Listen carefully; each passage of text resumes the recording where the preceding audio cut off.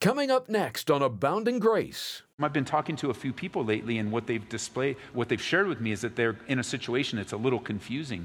It's a little confusing. Well, imagine crying out to a God that's also confused about your confused situation. Where will the clarity come? God's not confused about your situation right now. The Bible declares very affirmatively that God is not the author of confusion. He's the solution to confusion. He's the one that brings order to chaos. He's the one that brings clarity to things that are foggy. Why? Well, part of it is because he has foreknowledge. He has all knowledge. This is amazing grace. This is unfailing love. That you would take my place. That you would bear my cross. You laid down your life. That I would be set free. Oh, Jesus, I sing for all that you've done for me. While some claim they know the future, the truth is only God does. And as we come to understand this wonderful attribute of God, our trust in Him will grow. Today on Abounding Grace, we'll derive comfort from the truth that God is able to see your life and mine from beginning to end.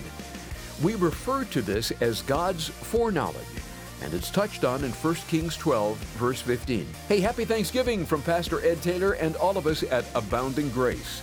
If you're looking for something to be thankful for, well, today's message will most certainly prompt us to say thank you, God, as we uncover His foreknowledge. You can say that God does everything through His foreknowledge. Why? Because He knows all things at the same time. He's outside of our time-space continuum. You and I experience life on a line, day by day, week by week, beginning to end. But God is outside of time and is able to see everything all at the same time. If you and I could totally comprehend God, then why need Him? We would be His equal. But the Bible declares, and God Himself says, He has no equal.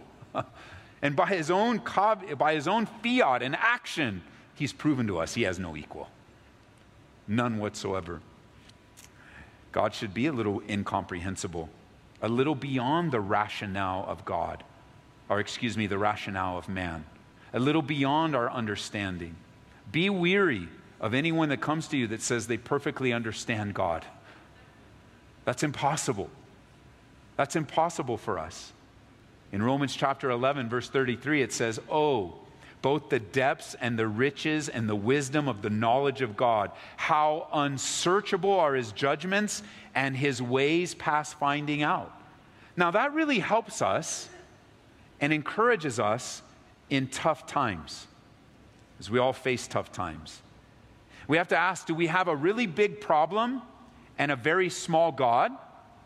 Or do we have a really big problem and a really big God? Or do we have a really big God and all problems are small compared to Him? God is infinitely larger and smarter than us.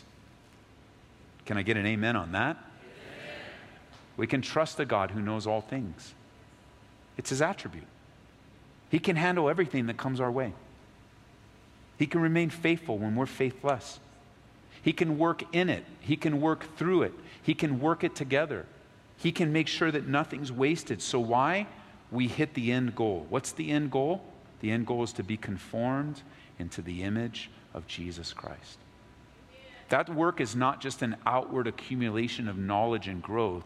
It is an inward work inside, where our very character and nature has been changed and moved and conformed to the very end. The very end will be new bodies and full knowledge. We will know, the Bible says, even as we are known. We will shed these earthly bodies that were designed to contain our soul and spirit on earth.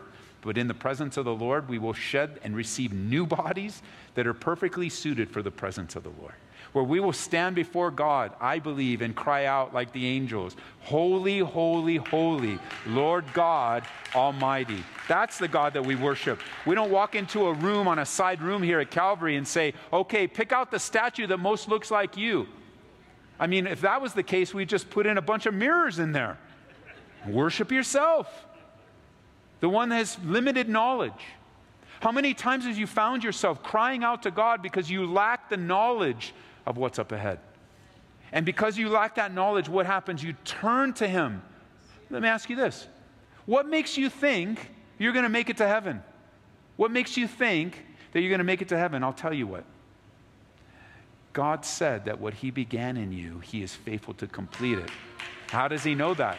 How can He say that? How can He say that? Because He knows. He knows ahead of time. The closest picture that has been shared with us, I can think of a couple of different ones. They're very imperfect illustrations because they don't reflect the knowledge of God, but you can get a little bit of that understanding. For example, let's say that instead of watching the Denver Broncos game on Sunday morning, you came to worship the Lord. Let's just say you chose to do that. And you came to church and you worshiped God, but you watched the game. And you taped it. You didn't watch it. You DVR'd it. You taped it. You don't tape anymore. You DVR'd it and then went home and watched it. But your next door neighbor decided it was their day to stay home and watch the game, and they came over to watch it with you on your DVR. But every once in a while, in the middle of the game, like at first quarter, your friend flips out and goes crazy, but nothing happened on television yet. It's going to happen. But he's very excited about it because why? He already watched the game. You haven't seen the game yet.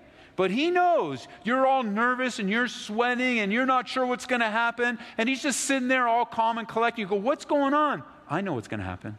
Well, tell me what's going to happen. No, don't tell me. Don't tell me. Yeah, tell me what's going to happen. No, don't tell me what's going to happen. And he has that knowledge of the game already because he watched it. And he's watching it with you that doesn't know. And he can get a little excited about things before you do. He can even, if he wants to give it away to you, he can just say at the fourth quarter with 2 minutes left, and it's going to take about an hour for those 2 minutes to be played out. And if he really wants to mess with you, he can just take his chips and dip, start walking out the door and saying, don't worry about it, they won, and then leave. And the most exciting part of the game is like, oh man, why? Because he had a similar foreknowledge.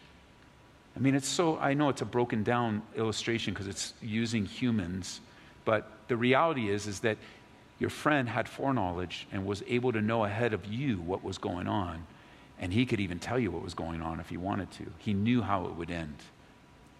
Another illustration that's been shared with us is, I love parades, and my favorite parade in the whole wide world is the Rose Parade. And I enjoy the Rose Parade, and one day I hope I can go there and be in the freezing cold in the morning, sleep overnight, wake up, and watch the parade go by me. I want that right on the curb so I can smell the roses as they go by, and I can hear the bands. And that's how I'd watch the parade. I'd watch the parade one float at a time. And I'd have to wait for them to make that big turn, and might be able to see if it's something big over there, but I won't be able to see it until it goes right in front of me, and it's going to keep going right in front of me all the way down until it's done. But if I had the privilege of having a drone flying over the parade, and I got it high enough, I would be able to see the parade from beginning to end. I could see the whole thing. I could also see the place I was sitting that will only see one float at a time. But if I was a little bit higher, they have the blimp there too that gives the aerial coverage. And if you're high enough in the blimp will have the camera on the entire. You could see the parade from beginning to end. Once again, it's a very limited illustration, but it's one nonetheless where God is able to see far above from beginning to end your life and mine. He knows.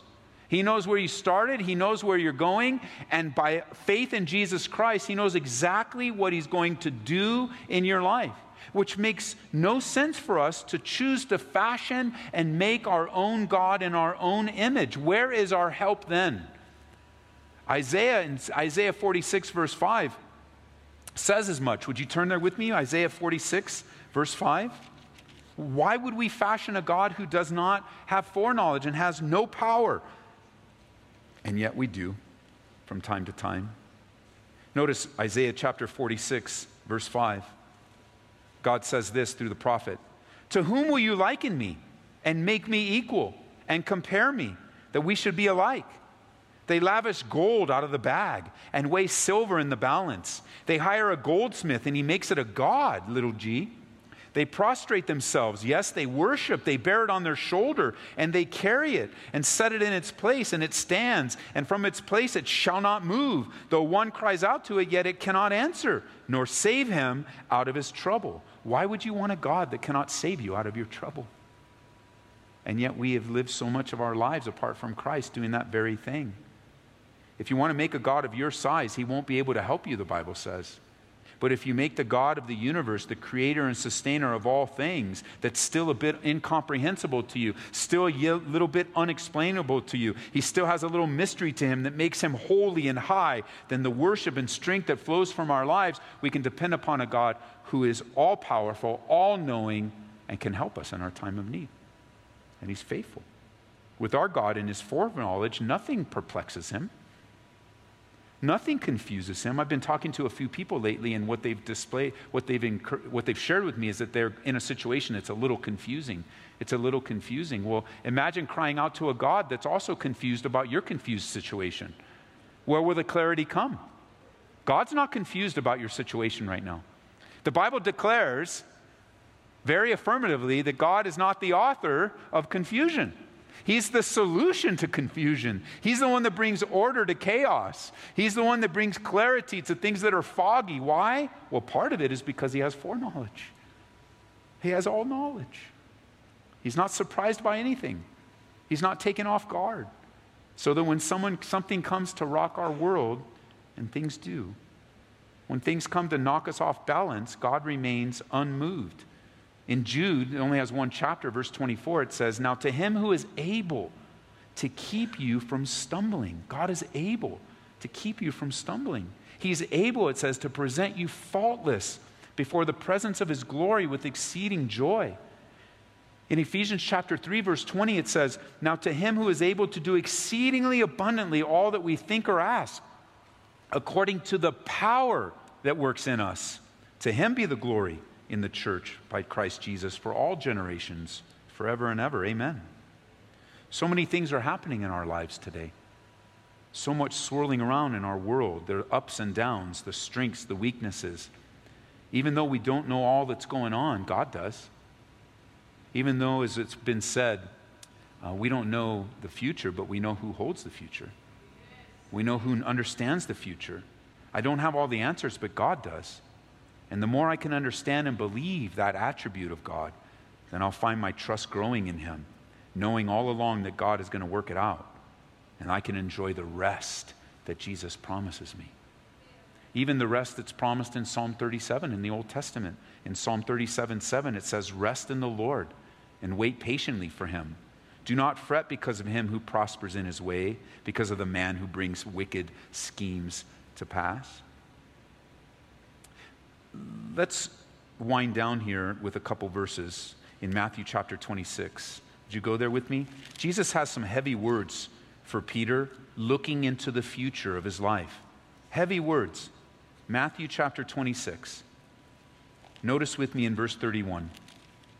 Jesus says, "All of you will be made to stumble because of me this night, for it is written, I will strike the shepherd and the sheep of the flock will be scattered."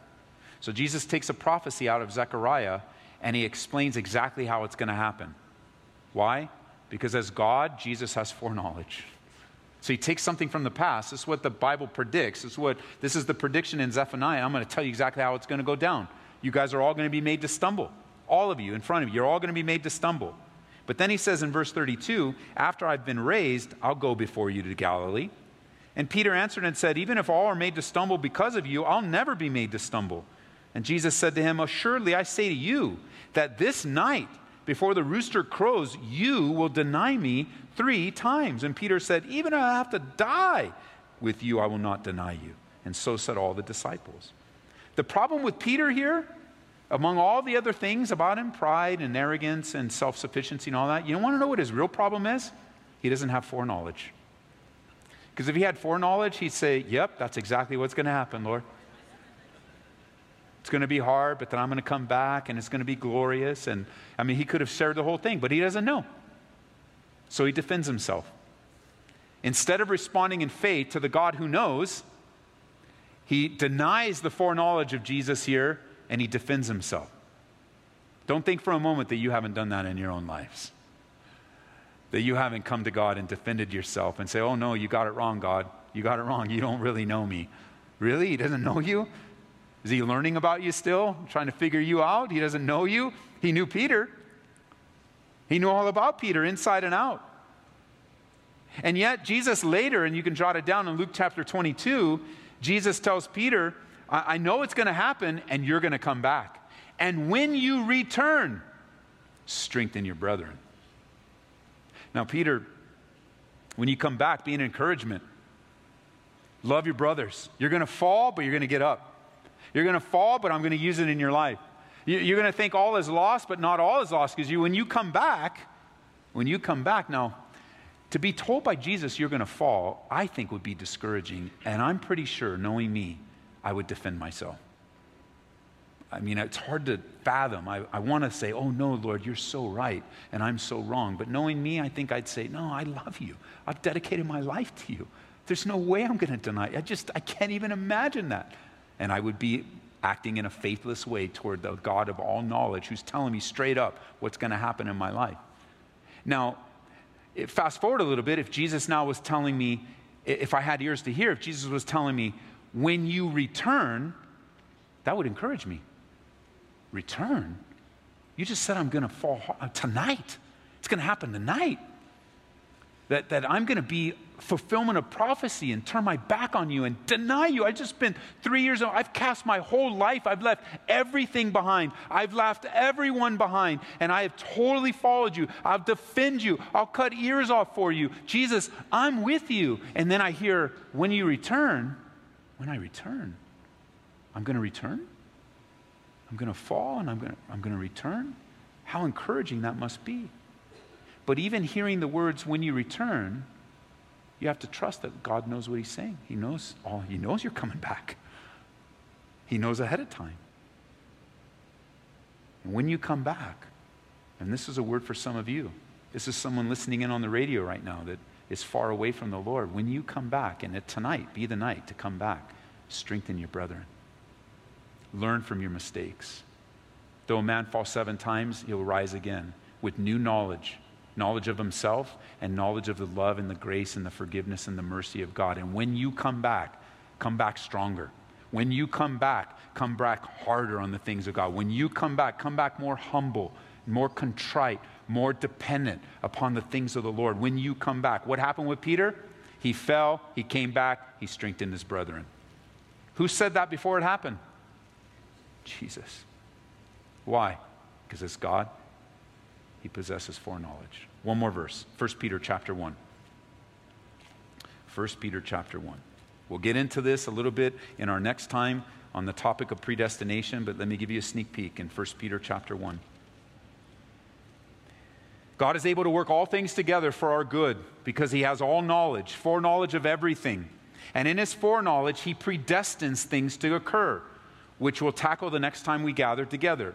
But notice in 1 Peter chapter 1, it says, verse 1, Peter, an apostle of Jesus Christ, to the pilgrims of the dispersion in Pontus, Galatia, Cappadocia, Asia, and Bithynia. These were believers that were scattered. That's what dispersion means. These are believers that were scattered throughout these regions. Notice how they're described. Verse 2, elect, and here's how they're elect, according to the foreknowledge of God the Father, in sanctification of the Spirit, obedience and sprinkling of the blood of Jesus Christ. It is God's sovereign privilege to choose. And he did. How? Peter says according to his foreknowledge. It's his will, God's, to save based on who he knows will accept him. And it's God's choice of us based upon his knowledge that we will choose him. Now, we're always going to see these things hand in hand. God's choice, our choice. God's action, our action. And God's choice goes with your believing in him.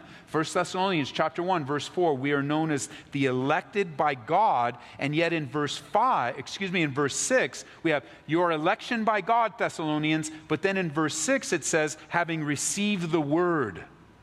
You always see these two together. John chapter 3, verse 16. It's one of the most beautiful places we see this. It's God's love of the world that he gave his only begotten Son, so that when you believe in him, you have everlasting life. Always together. God's action, your action. God's choice, your choice. And so the door is truly open today to whosoever will in the world believe on the Lord Jesus Christ would receive everlasting life. And then in John 3:36 it says, he who believes in the Son has everlasting life. And he who does not believe in the Son shall not see life, but the wrath of God abides on him. You see, the door is open for you, whether you believe or not. The door is open. That's the choice. The door is wide open. If you believe, you're saved. If you don't believe, you're lost. Have you ever wondered? Have you ever thought, am I chosen or not? Am I really elect of God? Did God choose me? I don't really know. I'm not sure. Will you choose God today? Will you respond to the invitation? Because if you choose God today, then you can answer the question, did God really choose me? Yes. Because you responded. Elect according to the foreknowledge of God. So go home with that on your mind tonight.